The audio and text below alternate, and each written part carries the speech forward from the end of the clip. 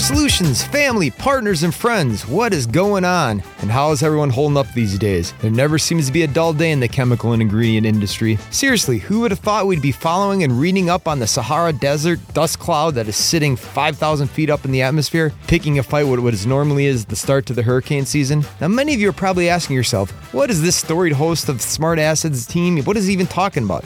Well, let me break it down for you. There is this thin layer of sand, dust, and dirt that originated in the Saharan desert and is acting as a desiccator, drying up the air, out making an ultimate suffocation blanket to any and of all tropical storms in the Gulf. We haven't seen something get corked like this since the Federal Communications Commission, also known as the FCC, clamped down on the butteriness baritone sound of the Heartbreaker as if he was a fine Chardonnay at a dive oyster bar. Anyway, this is Andy Erickson, your host, and I'm here with the man who was recently announced as Mr. February for the 2023 Who's Who in the Petrochemical Dust Calendar Industry, the Heartbreaker, Chris Ernst. How you holding up, Heartbreaker?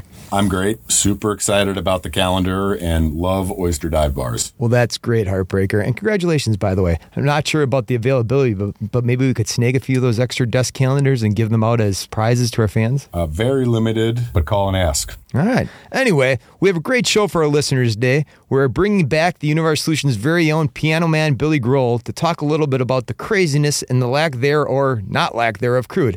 So let's get at it.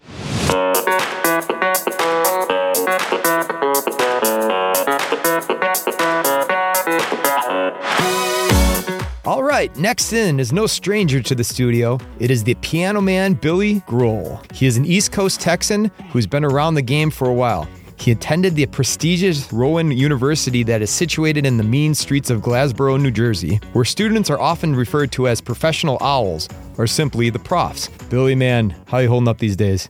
Holding up pretty well. Good to be with you. Oh, that's good. That's good. Hey, quick question. Do you play any musical instruments?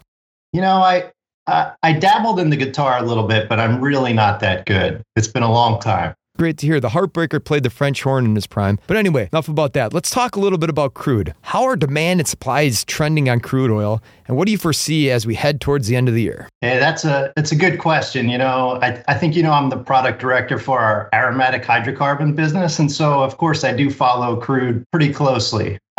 It's one of the biggest or most widely reported indicators we have on our business. And generally, it's been around $90 a barrel recently. But to your point on the trend, I think we've seen supply recovering pretty well during the year, trying to catch up with global demand. Most of the world has recovered from kind of peak pandemic conditions. But, having said that, there's been enough events to make it pretty choppy.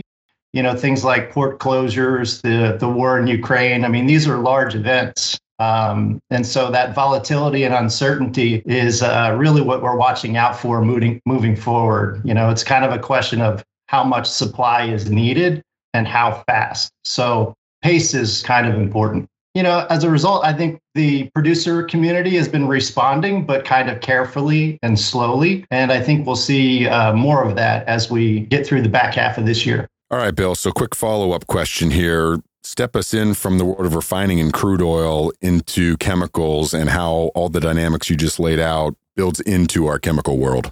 Yeah, definitely.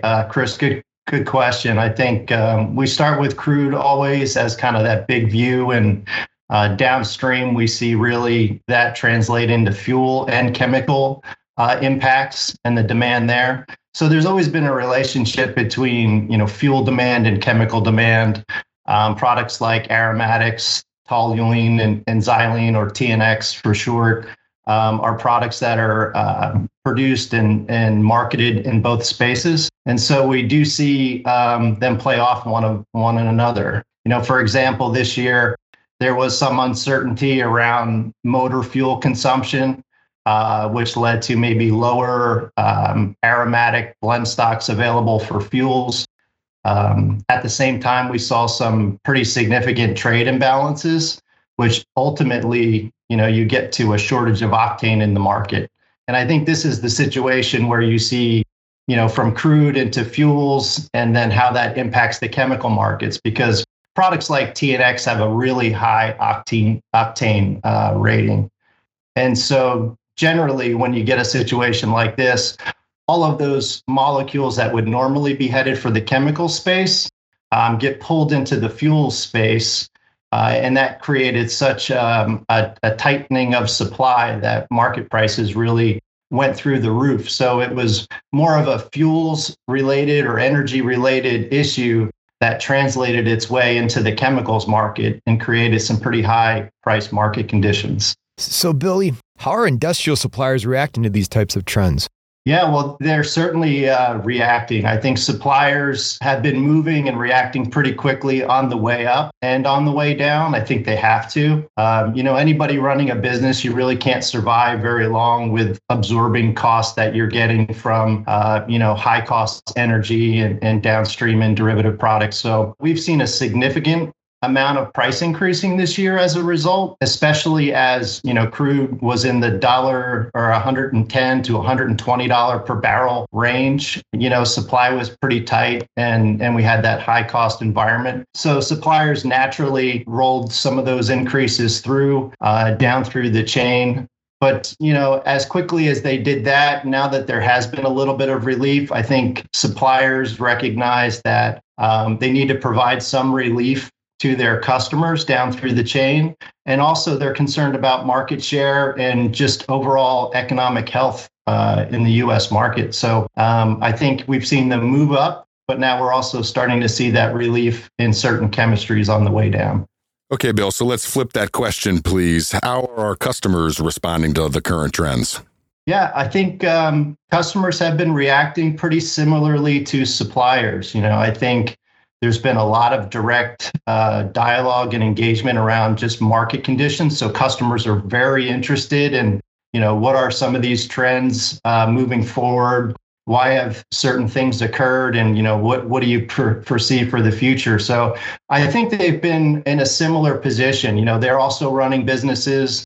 They have to look at their own costs, profitability, viability moving forward. So as they're trying to make decisions in a higher cost market, running through all those factors is critical for them and determining, can they pass along increases? What are the competitive dynamics in their markets against their competitors? What are their end customers doing? So I think they're recognizing the same type of dynamics and pushing through costs where they can, and then also being concerned about how much is too much and where they might need to provide relief moving forward.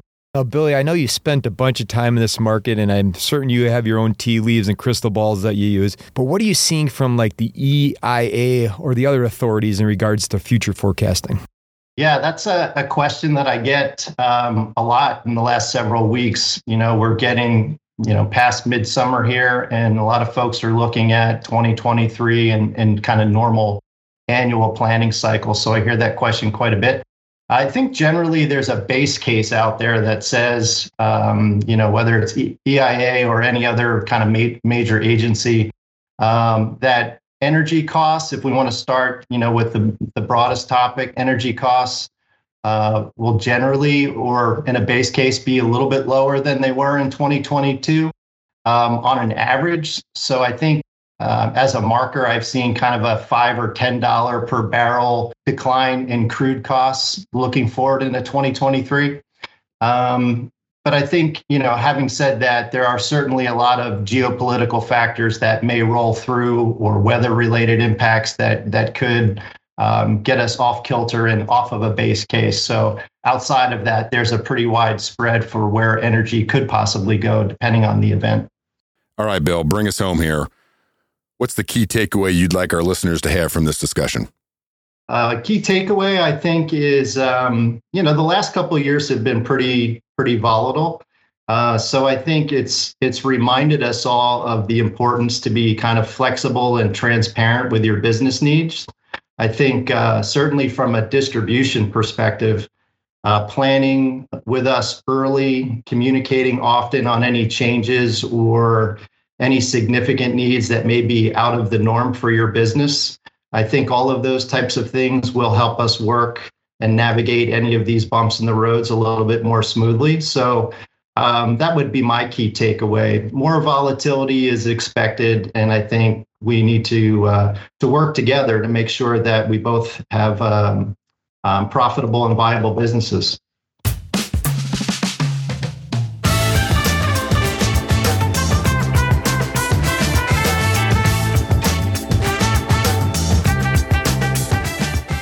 right, everybody, that wraps up our latest episode of the podcast. We'd like to thank all our listeners for joining us. Please enjoy the rest of your summer. It is winding down. Everybody gets ready for fall here, and would like to, of course, thank our guest, Billy the Piano Man Grohl, for his time and insight into the fantastic world of refining, crude, and aromatics. See everybody soon.